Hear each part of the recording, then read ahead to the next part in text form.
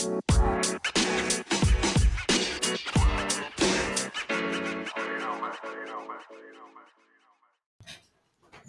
everybody, it's officially draft season, and we here at Upside Swings couldn't do what we do without Global Shop Solutions ERP software. Simplify your manufacturing by scheduling a demo at globalshopsolutions.com.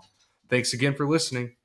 Hello everybody, and welcome back to the Upside Swings NBA Draft Podcast, the podcast that has a ceiling. I'm your host, Bryce Hendricks, joined always by the great Stone Hansen, and the next in our series of guests here to talk about the Charlotte Hornets. And this is obviously a team that's the second pick. They're in a lot of flux. They were, you would argue the second biggest winner on draft night, aside from obviously the Spurs getting that second pick.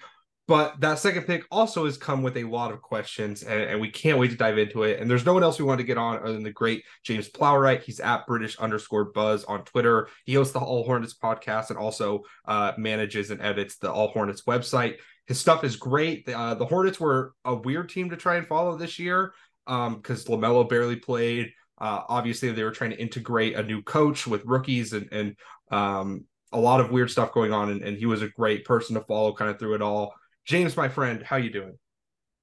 I'm doing great. Thank you guys very much for having me on. I am basking in the NBA spotlight of them being at the center of the NBA draft. I mean, it doesn't really happen when you are just everyone is wondering what the Hornets are going to do. And it's pretty interesting right now. There's a lot of smoke out there about the Charlotte Hornets. Yeah, there is a lot of smoke, and we're going to get into all that. And this will maybe be the most fun discussion we'll have of like an individual team in the draft, just because there's so much weirdness. There's so much history with this team. Michael Jordan might be selling. They obviously have a sort of new coach, but also not a new coach at the same time. But I want to take a step back and focus on last season first. I mentioned, LaMelo Ball missed most of the season. Cody Martin missed a lot of the season. This just felt like a team that was incomplete, but there were still some positive signs, especially I think the big winner of this year was the center position with Mark Williams taking a huge step forward as throughout his rookie season and looking like he can be kind of that starting center of the future. James, what were your thoughts and feelings about how this last season went for the Hornets? It depends. I think you can look at it both ways. Most people look at it as a complete and utter disaster. They were a 43-win team the year before. This year they won, not even 30 games.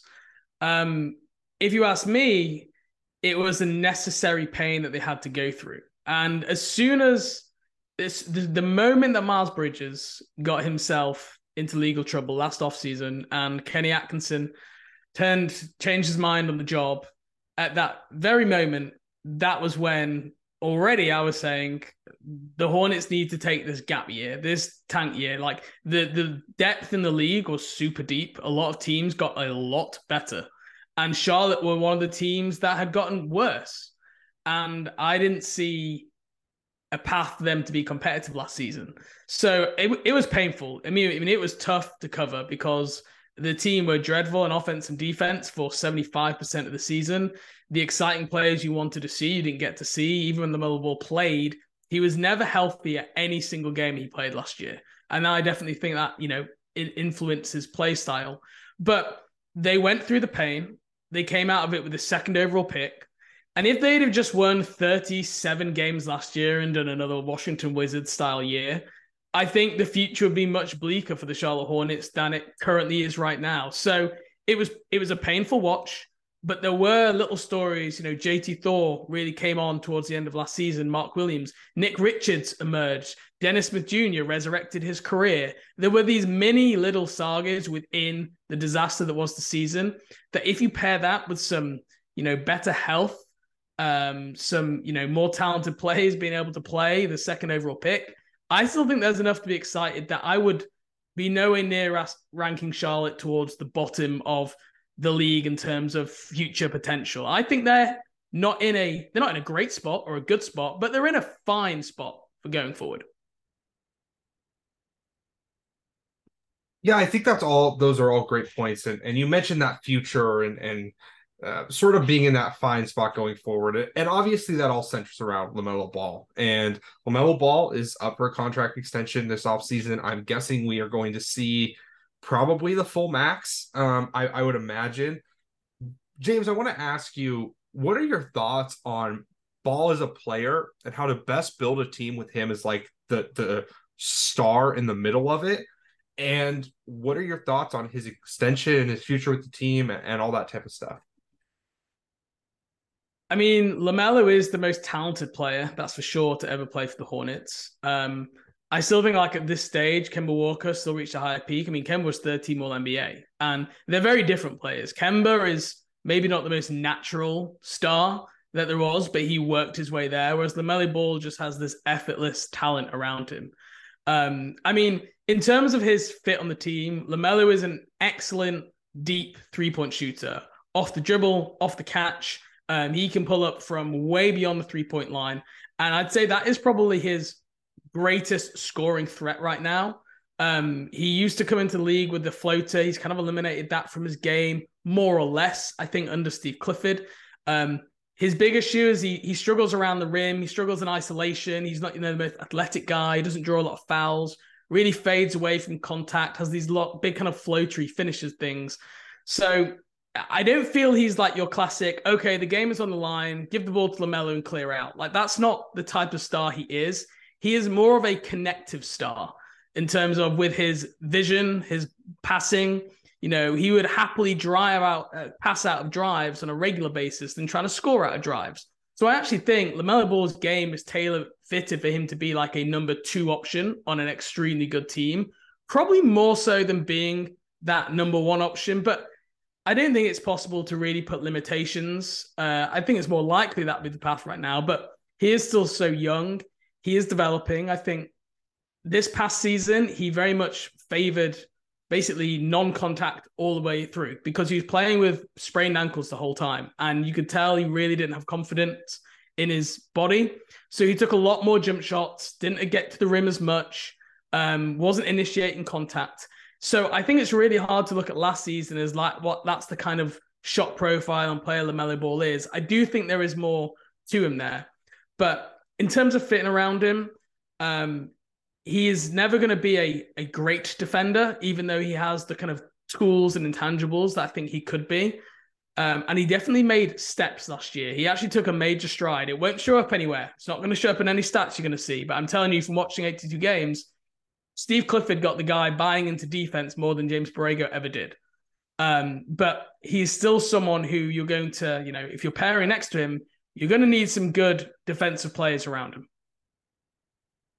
Yeah, I think that those are all great points. And you mentioned him kind of being like tailor-made to be that second star. I think the most encouraging thing with Ball in general is just that he has had that consistent improvement. And that's been something in his game from his freshman to sophomore year of high school. It feels like every single year he's gotten better at least a couple major things, added major things. You mentioned that like deep range shooting, pull up off the catch. All that stuff is great. He's still obviously one of the best transition handlers, transition guards in the NBA. I think the issues with him are like he does not seem like a particularly great pick and roll ball handler right now. He just doesn't quite have that like burst and explosion to get to the rim a ton out of pick and roll, even when he was healthier. He's more of like I think he's at his best kind of attacking a second side and making those type of reads. So like when we're talking about building around him, and we're going to get to this with Scoot and Miller and have these type of discussions, like I don't think you have to leave people out of the picture with the idea that LaMelo Ball is your point guard and that everyone else like has to be kind of subservient to that, because he's not that type of like heliocentric half court and full court creator. You kind of want him more. Yeah, he's the transition point guard. He's a great defensive rebounder. Grab a defensive rebound and push the ball, throw some super dope passes. But then in the half court, be that spot up shooter, attack a second side, run off ball actions. Like I think that's a great like general idea for him. Let's talk about some of the other young guys on this team, because this team is full of them. We will, for right now, avoid talking about Miles Bridges just because this is not the place to hash out all that weird legal stuff. I'm guessing he's back on this team. Honestly, he's still technically a restricted free agent because no one else signed him or reached out to him. He wasn't. It's a weird thing, but he is still technically a restricted free agent. I expect him to be back, but whether it be Cody Martin, Nick Richards, obviously Mark Williams. James, what's your kind of feel for like the rest of this, quote unquote young core? Well, I think Mark Williams is the guy who I think last year really emerged in the second half. I mean, Charlotte have been desperate to get a starting quality center pretty much since Al Jefferson left. And the level of play that he gave the team, and shout out to Mason Plumlee because he was actually very good for the Hornets in the first half of last season. But Williams just gave them the level of play that they've been searching for years. And especially with a guy like, not a great defensive backcourt with Terry Rozier and LaMelo Ball. There's a lot of guys getting to the rim. Having a shot blocking presence back there was just absolutely huge. And yes, there's defense, but I think he impressed more than ever, like his offense. He had some real post games, some good footwork. He wasn't just a catch and dunk guy like Mitchell Robinson. He really showed a little bit of polish and a little bit of offensive growth. And I mean, Steve Clifford is normally the first guy to get people to stop shooting threes. Kai Jones, that went for his game. Nick Richards, it went from his game. But Steve Clifford is saying he thinks Mark Williams will be shooting threes in NBA games next season, which is not like Steve does not do that with a lot of people. And that shows that he's got very real faith in Mark Williams taking threes. So if you're a Summer League this year, keep an eye out for Mark Williams stepping out, taking the threes. After that, I'd say the guy who probably popped most last year was JT Thor. And that was pretty surprising because in the first half of the year, he was kind of playing, getting minutes, mainly due to injuries. And I think it's fair enough to begin to doubt, is this ever going to come online for this guy? The shooting wasn't there. He was like an Isaac Okoro type, really low usage. And whenever he did shoot, he didn't hit anything and he didn't fill up the stats or the box score on the defensive end. But then Steve Clifford just kept speaking about him time after time, loved his approach, said he, knew the scouting report better than anyone. And by the end of the year, he really took a step forward. Both his confidence, the game slowed down for him. He was protesting, making plays on both ends of the ball. And he's a guy now that is definitely jumped ahead of Kai Jones in like the ranking of prospects and probably James Bucknight, despite being taken in that draft in the second round. But he is now firmly ahead of those guys in the pecking order and probably in the thoughts of most Hornets fans as well as a 3-point shooting defensive Swiss Army knife. Yeah, and Thor was someone who I loved in that draft, and this team has like a couple interesting prospects. I actually think they've done like all right in the draft. Like I had my issues with the Bouknight pick, but at 11 he was seen as a faller, so like that was a fine pick. I thought Thor was a good pick. I thought the process on taking Kai Jones was good. It hasn't worked out, but I still like that process. And then Bryce McGowan's last year I thought was a pretty great pick. Even Mark Williams, like I didn't love that pick. I would have preferred they just took Duren, but like I kind of get it now. Like he did look really good last year, and he looks like someone who maybe he's not like an all-star or anything, but it looks like he's going to be a very solid big for a long time. So let's kind of talk about this second pick and where you think this team is going with it. James, do you think there is any chance at all we see this pick on the move, or are you basically 100% sure that the front office is locked into making this selection? I'd be shocked if they did move it. If they did move it, it would have to be for, a star level caliber player who's going to be on a major salary. And I just think with all the moving parts that they've got with players coming back, in terms of Miles Bridges being the guy, I don't think that they are going to look to add that big star right now, because I still think they're trying to figure out which of these team are part of their foundation, part of this team going forward for the next 2 or 3 years, because last year was such a write-off. We know in the new CBA, drafting and developing your own talent is the most valuable thing that you can do. And being able to get these players under cost-controlled deals for 4 years, I can tell you, Jaylen Brown will be way better than Brandon Miller or Scoot Henderson in year one. That's not an argument. The argument is that Jaylen Brown is going to cost you $50 million, whereas these guys are going to cost you, between $8 to $15 million, depending what year they're in of their rookie contract. So I think having the option to build a foundational young piece next to LaMelo Ball, I know Mitch Kupchak loves the talent in this draft. I think it is extremely likely that they keep, well, let's call it a pick in the top of the draft. Yes, there's obviously it feels like the top of this draft could have some very weird machinations. I've even seen things like proposed where it's like I don't know, like the Hornets somehow end up with Simons and four in some type of like weird, move up trade. Like it just kind of feels like that type of draft with the Blazers so set on trying to move three that if a team is trying to secure who the Hornets are saying they're going to take it to, but maybe don't actually want, like I could definitely see that type of stuff happening. But in general, I'm with you. I think they're likely to stay somewhat put unless they can really get that type of high level player. And even then, it's like you mentioned with the money, this is a front office that tends to care about that type of stuff quite a bit. So let's And I talk. will say, if they could move back to 3 or 4, and they can get the guy who's ranked second on their board, they'd do it. Because one, why wouldn't you? You'd get some assets, and two, like there is different in salary when you get to these top picks. And moving back to 3 or 4, it does make it a little bit cheaper down the line. And you'd probably pick up maybe a first round pick, maybe an interesting player, or there's always options like Houston. If at the 20th pick, I've talked about, moving back to 4 and you swap the 27th and 20th pick for Houston and Charlotte. There's all these different machinations you can do. But bottom line, they're not moving back to take a player lower than the guy who's number 2 on their board. Whoever is the number 2 guy, if it's Victor Wembanyama, they're going to come out of this draft with that. Whether that's at 2, 3, or 4, it depends who that number 2 player is.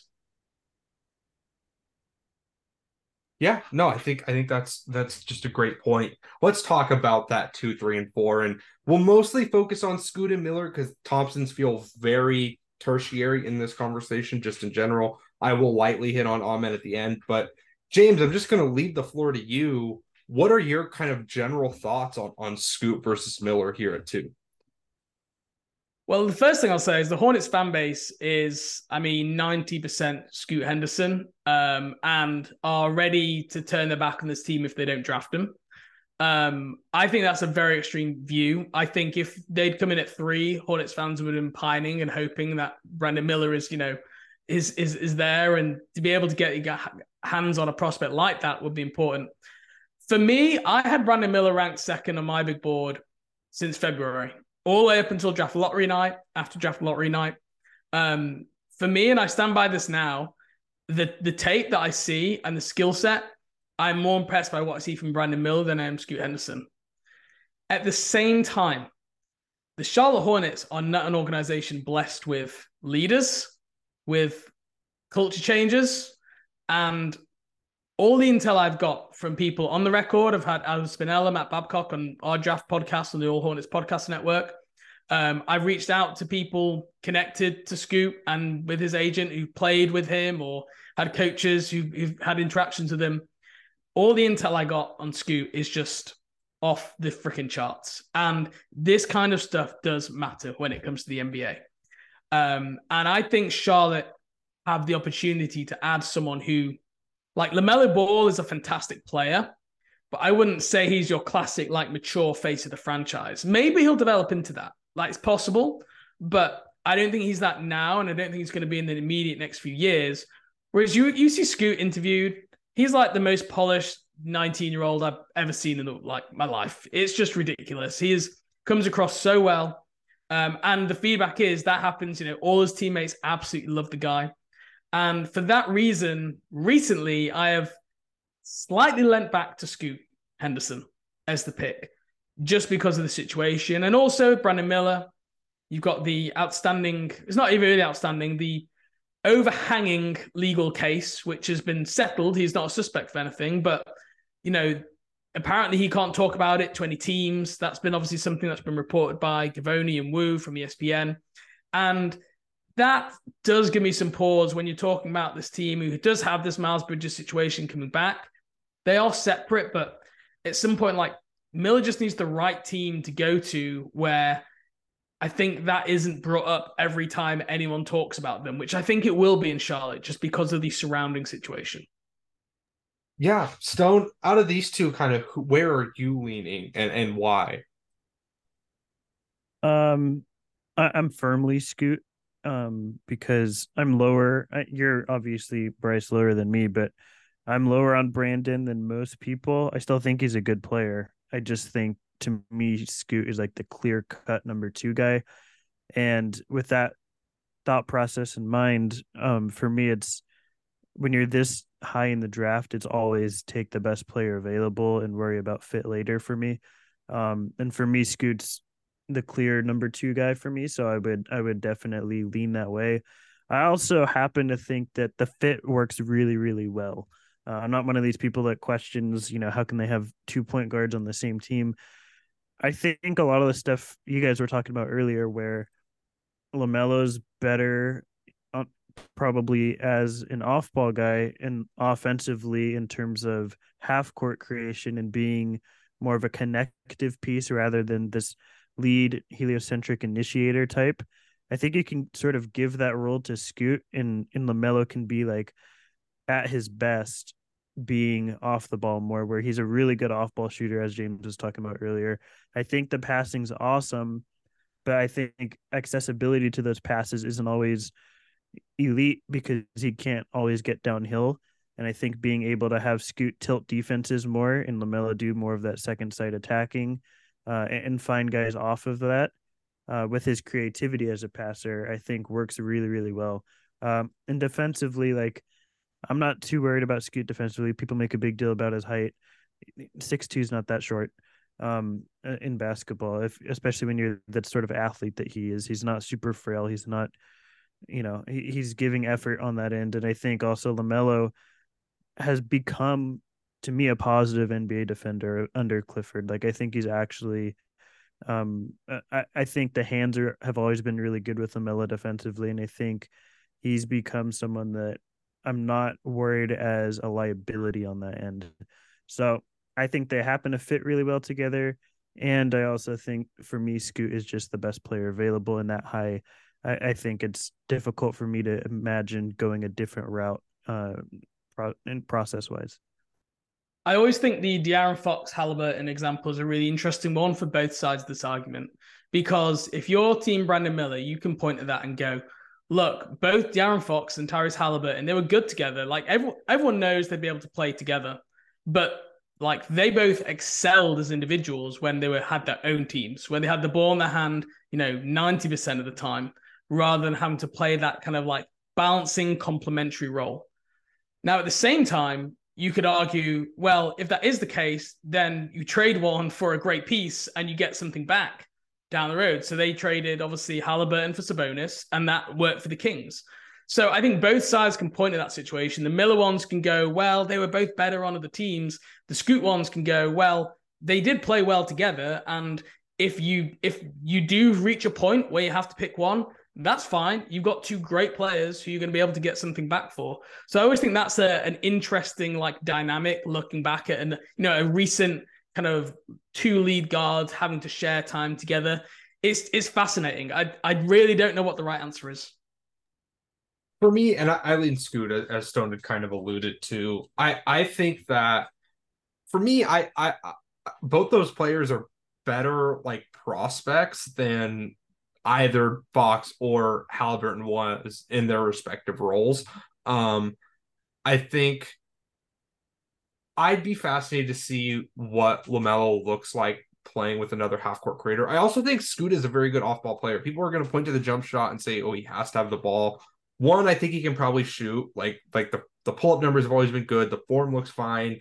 He's been shooting at an NBA 3 for like, this is his, this will be his 3rd year shooting from NBA 3. A lot of guys have it a lot. If he was shooting from the college 3, would he have shot like 36%? I think there's a world where that had happened because like he takes super long pull-ups all the time from, about where the college 3 is. Like I don't have trouble buying the shot, but either way, he's a great cutter. He has really great feel for where space is, how to play off of another creator. And I also think like to maximize LaMelo, he's not like a heliocentric creator. That's not who he is, I don't think. And honestly, I think the limitations of heliocentrism for anyone outside of guys like Luka or James Harden is pretty extreme. You have to have other guys who can, carry some of the offensive load. And I really do question Miller as a creator. I think he is a great shooter. I think he can be a very good like second side attacker and passer, but I never was really impressed with his like pick and roll ball handling. What see this is one thing that I hear consistently, and this is where I really struggled because I watched Miller. I probably watched 75% of Miller's total games this year, and he has just got the hostage dribble nailed down. He does so well to get into the little position, and at that point he can rise up and shoot in the mid range, which he wasn't given the green light to do at Alabama because they were all threes and layups. But we saw it in high school that he was a much better mid-range scorer. So I do see like some isolation, like space. If you're playing drop coverage against him, that's fine. I'll go up and shoot it. But I mean, some of the passing flashes that I saw, there was the look away where he had the one-handed, kind of left-handed shovel pass. There's some great passes to Biggs, to the Bediako when, on lobs. I really like his passing for a guy who's, this isn't a 6'6", wing here. We're talking about a guy who's legitimately 6'9". This is a big guy. And I thought for someone who's a freshman, that's one of the things I liked about him. So this is interesting, right? Where you can watch the film and you get different interpretations of the strengths and weaknesses. So I suppose for me, where I you're right. He does have that like crowd dribble or whatever you want to call it, like keeping the guy on his back. He's very good at that. I really do worry that he basically never got to the rim against college defenders. And he also was, he was playing in just about like one of the better spaced offenses you can have at that college level and never really stood out to me as someone who was really creating at a high level in the half court. I'm with you with the passing flashes. Like, I think he could be a very good, like, especially in transition. He's another guy, like both these guys are going to boost this team's transition even more, though I do worry about Mark Williams in transition, but that's kind of another story. But I just, for me, I feel more comfortable that Scoot, like in terms of his ceiling being like higher as a half court creator, but also like, I don't think the floor is a ton different. He's another guy who I think can really develop defensively under Clifford. Like that's what Clifford's really good at. And his feel for his point of attack defense was not good because he doesn't sit in a stance very well. And he's kind of, he struggles to get through screens, but his off-ball defense was really good for GLI. And I kind of like the idea of just having like two guards who are really funky, elite off-ball defenders and then kind of figuring the rest out. But I get where you're coming from, where there's an interesting argument here. And that's why I do want to ask you, James, like, is there a world where you're upset with either of these picks, or are you pretty happy? Absolutely not. Oh, draft lottery night, my hope was if it's top three, everything from there is a bonus, right? And to move into the top three, not just that, but be able to choose which guy they want, control the draft. I'm thrilled with either of these people. I think, the one thing I will say, go watch the Mississippi State game for Brandon Miller, because I got my scouting notes right here. In 3 possessions in a row, he hits the roll man, he finds the empty man on the side on the corner, and he throws an alley-oop big. And then I wrote passing masterclass versus Mississippi State. So this is one game all your listeners, go check out that game for his creation. But no, I'm thrilled with either. Like I said, I've wavered from Brandon to Scoot, but I am absolutely in the camp that I think both have extremely exciting futures. I think Miller is exactly where the NBA is going in terms of where there's like value in the draft for these 6'9", versatile, can play multiple positions, can, shoot from very deep, 70% on uncontested threes this year. And then also he's got that playmaking element. So if guys start, showing hard on him or trying to take him out as a rhythm, he can punish teams with his passing. So I'm thrilled with either, honestly. I think fans find this way now to talk themselves into this world where there is a good, one option is the path to NBA stardom and the other one is the path to NBA hell. And I just don't see it with this pick. I think both of these guys are really, really talented players and would, I think both have got potential to be every bit as good as LaMelo Ball, if not better. While we disagree a little bit on Miller, I don't think there's a Marvin Bagley pick here. No. I think even if they were to take an Amen Thompson, who I really like, I have, right next to Scoop, basically. I don't even think that's like a horrible pick by any means. There's not that type of like, what is this guy doing? Scoot is not a completely unmissable prospect as good as he is. So I think there's like a lot of options to be happy with. For now, we can move on to pick 27. We will circle back to this third pick when we talk about best case, worst case scenario. James, just who are some names, who are some interesting guys that stand out to you who might be around kind of at 27, who you'd be pretty happy should the Hornets draft? Well, it's a really interesting pick because Charlotte, believe it or not, have a roster crunch issue. They have 13 players basically under contract next year, and that's not including Kelly Oubre, Dennis Smith Jr. That's assuming you have a second pick. So they can only really add, I would say, like one other rookie onto their main roster outside of the second pick. Because Mitch Kupchak has already said that last year the team was too young and not deep enough, and he doesn't want to do that again. So they're going to have less young players on the team than they did last year. So that means they're not going to just pack out the rest of their roster with draft picks. So for pick 27, I'm thinking the more likely route would be maybe a draft and stash kind of guy. So Ryan Rupert, if he was around. James Nagy could be potentially a prospect there, which might look to go overseas or stay overseas. Those are a couple of guys. Another one, Bobby Clintman. Again, I know he played Wake Forest last season, but he could be a guy who would play overseas. I think that's an interesting route to look at if they are, if they're planning to keep 34. Because if they're planning to keep 34, they probably don't use that on a two-way level guy. They probably use a standard NBA contract on that. And I don't think they keep 34 and 27. So I think it's a bit of an either or an or. And maybe you keep 34 and you do the draft and stash there. But I almost think you have to look at them kind of related to each other. But yeah, Ryan Rupert is the guy. I've got him 22nd on my board. So he'd be good value there and he'd be able to stash him. And you'd then be able to maybe pick someone at 34, a Marcus Sasser. If they pick Brandon Miller, I really like Marcus Sasser's fit. If they went down, another line, I really like Ben Shepherd, who obviously exploded recently.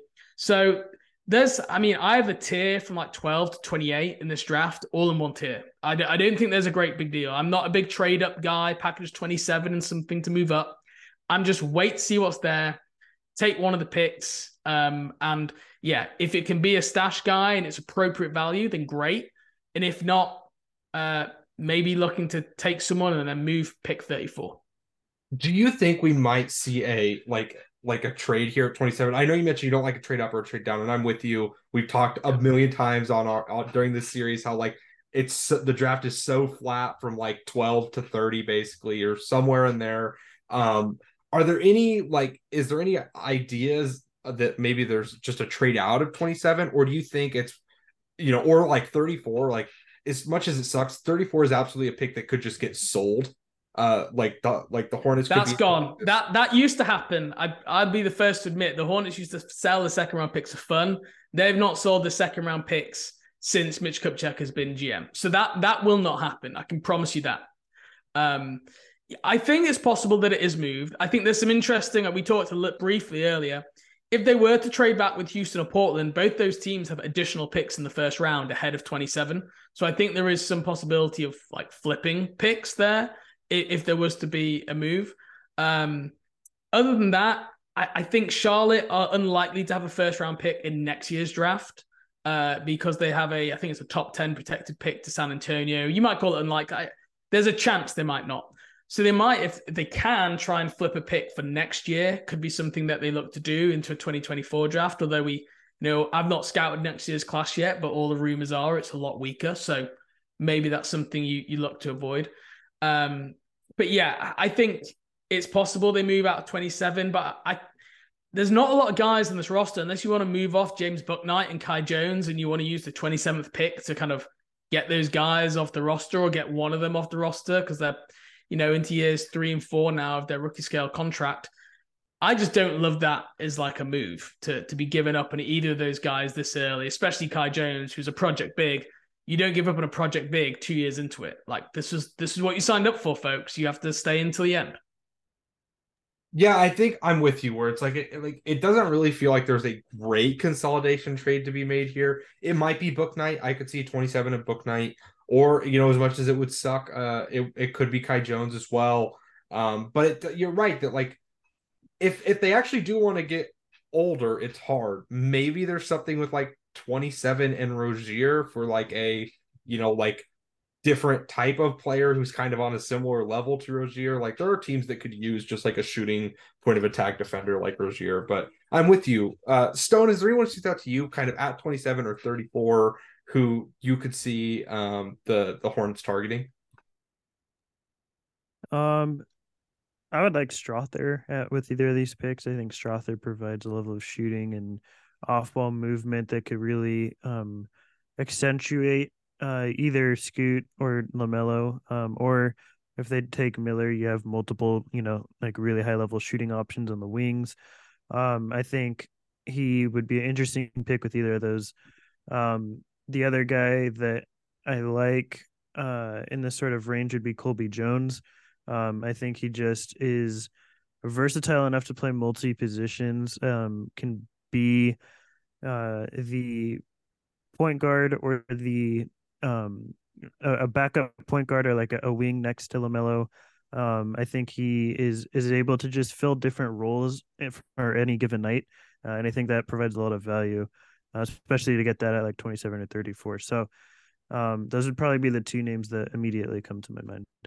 And Charlotte have worked both of those guys out already in the draft process. Mm-hmm. And we've all seen the reports probably now that Charlotte placed a lot of value on the draft workout, which came out. I feel like we're going to be talking about Charlotte placing value on the draft workout for like the next 7 years as being something that was reported once, and now we just think it's like absolute gospel, which it might not be. But yeah, I think two interesting names there. Yeah, I mean, for me, like, there's not a ton of guys who stand out that you didn't mention. Like, this is a hard draft to find stash guys. You mentioned stash, like, in that aside from Rupert and maybe Najee, but even Najee, I think Najee would be kind of a reach at 27 and like a weird positional fit too. Like, I just don't really see that. Repair could make some sense. This is probably too late for Bilal Coulibaly at this point. That was the name a few weeks ago, but that train's left the station. Yeah, well, that's so you're kind of at like a tough spot for like stash guys because there's not even Bobby was a great name. You brought up Clintman, that's a great one. Other than him though, there's not even a ton of like overseas guys who played college ball who you could kind of stick. There's not even like a Luka Garza who, remember, that was like a thing with him, was like, oh, he could get drafted just to be stashed overseas, and it's probably too early to take like a Justinian Jessup type and draft him and then have him do the NBL and that type of stuff. So I feel like it is a weird spot. I'm interested to see what they do with those picks.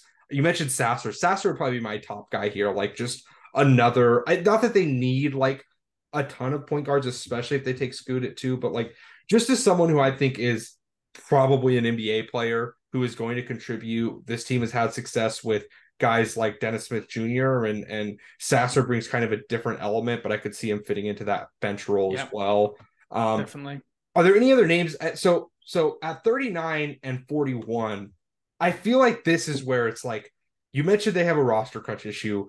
I doubt they're going to make 5 picks. James, what do you think is going to happen with these picks? Do you think they're going to make them and just kind of have them be two-way guys, or who? And if so, who are you looking at in this range? Well, they do need to fill out some two-way slots. So they finished the year with Teo Maledon, who I think may have played his way onto a standard NBA contract somewhere next year. Probably not in Charlotte. Xavier Sneed was the other guy who finished the year, but that kind of felt like you've been a good soldier in Greensboro for the year, so we're going to give you a two-way to give you a nice pay bonus, but I don't think he'll actually be on a 2-8 next season. So it wouldn't shock me because they converted Bryce McGowan's last year. If that they need to fill out these 3 two-way slots that they now have, right?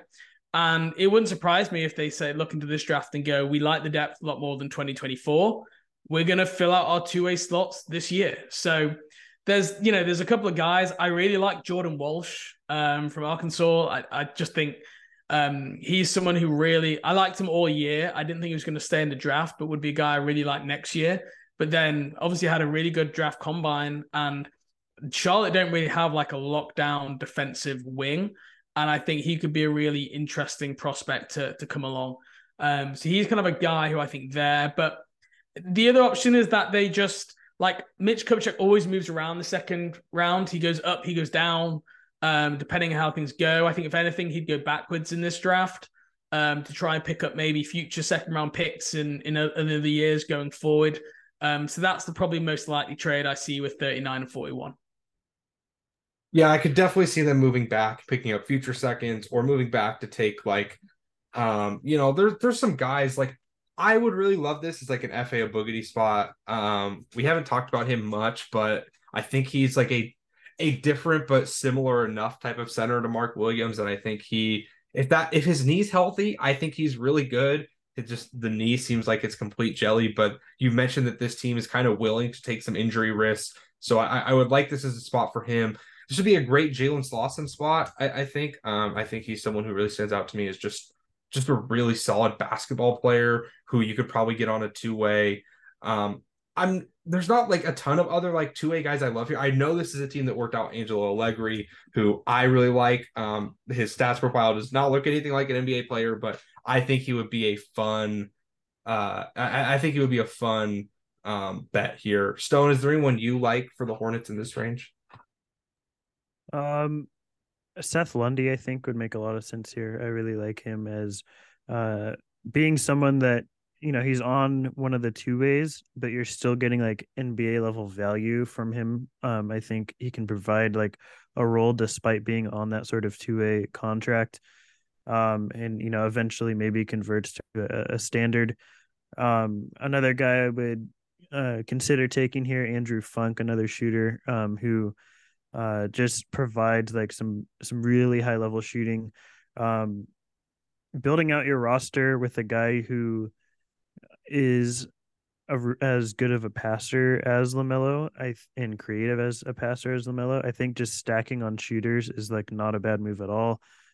Taking as many of these shots at as someone that can provide value and hopefully be not atrocious defensively, I think it's a very viable strategy. So those are a couple of the names. The other guy I like, who would be more of like a backup point guard bet, would be Mike Miles. I think he just provides a different look, someone that can fill that Dennis Smith Jr. role if they were to move on for him, or they've had a lot of injuries. He's had injuries last year too. So even though they had a lot of guards last year, they still had like guard depth issues because a lot of them were injured at the same time.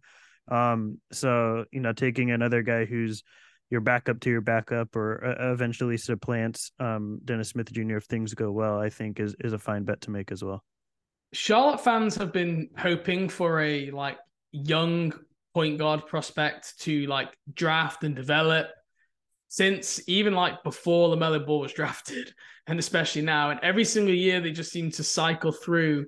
Like it's Tony Parker one year, it's Dennis Smith Jr., just these like 1 year candidates who come in, do the job, and then end up moving on and going elsewhere. And it would be nice to have someone in the building that you could work with on a bit more of a continuing basis. And obviously there might be the case here with Scoot where you basically don't need another point guard, right? That could be the possibility because you stagger them and Scoot and LaMelo down the line.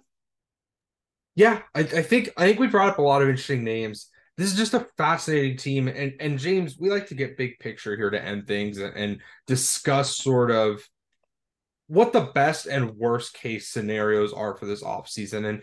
And you as an analyst or a fan can kind of take this a number of different ways. We've gotten a lot of like the worst case scenario is just stand pat and run it back. We've gotten, best case scenarios is the exact same thing, run it back, stand pat.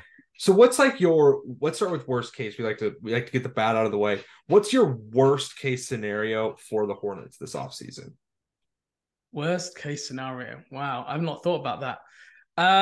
It's hard because you okay. like as a fan of both, you feel like that second pick is so bulletproof right now. Yeah. But like yeah, go ahead. Worst case scenario is that they don't take either Scoot or Brandon Miller, and that they trade back or go back and take one of the Thompson twins. That would be the draft. Then it would probably be using 27 to like move off, like we talked about earlier, Kai Jones and James Bucknight. Using the pick to basically do a salary dump. I wouldn't like that. Then in terms of free agency, I guess it'd be like, re-signing Kelly Oubre, drafting Brandon Miller. No, re-signing Kelly Oubre to like a massive 18 million per year deal because he scored 20 points per game last year. Kelly Oubre was, everyone joked that he's not any good and he puts up empty stats. He was generally good last year, but there's a middle ground between viewing him as a 20-point per game scorer and also being like, well, yeah, because everyone was injured and he took a bunch of shots. Like there's a healthy middle ground. So I wouldn't want that overpay. Yeah, I'd say that's probably my worst case scenario outlined there. I think all that's fair. And especially you mentioned 27 to get rid of Bouknight Kai. This was always my worry with the hiring of Clifford, is that he seems like a guy who likes to win, and I respect that. And this was a team that, if healthy, I think could have won last year, but they weren't healthy. And I get like you don't want to spend too much time developing a ton of guys when you have some players who are ready to win. But I also do worry that like if he's pushing the timeline forward just too much, like it's all right to, get better, but still focus on development some too. And, especially Kai Jones, like you mentioned earlier, you said it perfectly. Like you signed up for a project big man, like to move off of that project big man after 2 years before the project's complete would feel like a bit of a mistake. But let's end positive. We like to kind of end these on a positive note. Let's talk best case scenario. So James, what is like, and you could say, you can name names at every pick. You can mention, specific trades, however you want to handle this. What's your like best case scenario? The Hornets are perfectly set up in your opinion. What does that offseason look like? Okay, so I'm going to look at this through two lenses. One, if they were to draft Scoop, I would then be looking to take like a Ryan Rupert at 27. In the second round, take a couple of two-way guys. Jordan Walsh would probably be one of them, maybe Brandon Podziemski, the other. Then, like, for the free agency, I would be looking to probably bring... Who did I say I was going to draft 2 overall in this scenario? I've forgotten already. Scoot. This was Scoot. Scoot. Okay, this is Scoot. Then I would probably then bring back Kelly at that point, but at a 10 million per year, something of that nature. And that would pretty much be it. If you were drafting Brandon Miller, I'd really like a guy like Marcus Sasser at 27. Again, I still like the idea of maybe Jordan Walsh, but then probably wouldn't go down the... could still go down the Brandon Podziemski line again. I like that name in the second round. Then I think you wouldn't be bringing back Kelly Oubre at all. I'd have to look at like in depth. I'm not in love. I love what Dennis Smith Jr. did last season. But I also think it's really hard to have like a strong functioning NBA offense when you've got just a guy who is a complete non-shooter playing a point guard spot, which is pretty rare in the NBA. So I maybe look at some free agent options in the point guard market. Would it make more sense to bring back Teo if you weren't bringing back DSJ? If Teo was going to be a lot cheaper, if DSJ was going to be 8-9 a year and you were able to get Teo on, biannual money, then yes, I'd probably be interested in that, factoring in some growth from Teo. Yeah, I think I'd be up for that. The other option would be for I've forgotten the name who I was going to say now, but yeah, I know we'll go with that. And I think that's a great, like, I'm glad you split it both ways because I'd be so happy with both. And I think those would both be really fascinating, especially I'd be really into seeing like what, a Rupert, overseas stash looks like, what, Pods could do on this team. That's a great name to pull up. There's a lot of intrigue with this team moving forward, and this is without even getting into the machinations of things like a potential sell and all the weird Michael Jordan stuff. Yep. But that's not for me to analyze, and that's also no fun. So we'll avoid that stuff for now. James, you're an absolute pro. I've loved your work for a long time. Everything you do will be linked down below, but let people know where they can find all your great work.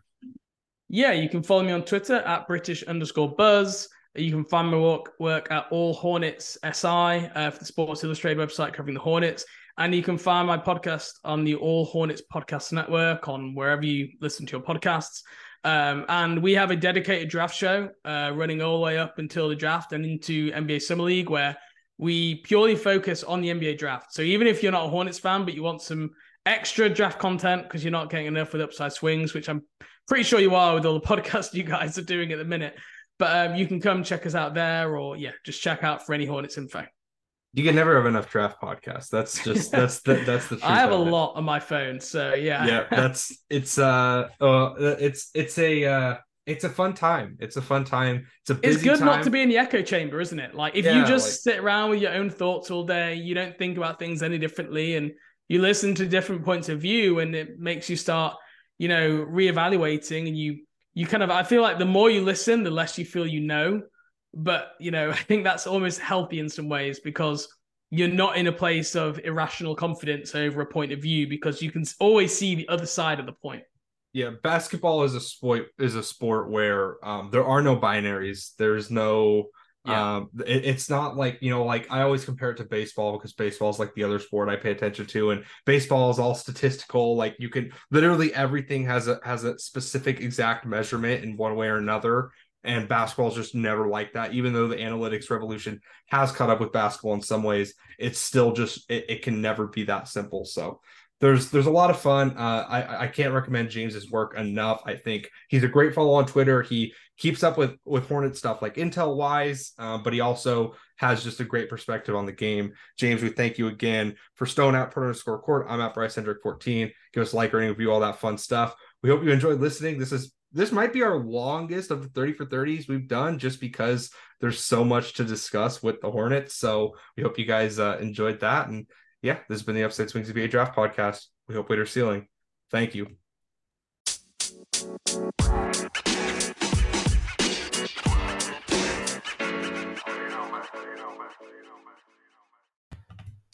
We'd once again like to thank the people at globalshopsolutions.com. Simplify your manufacturing and schedule a demo today at globalshopsolutions.com.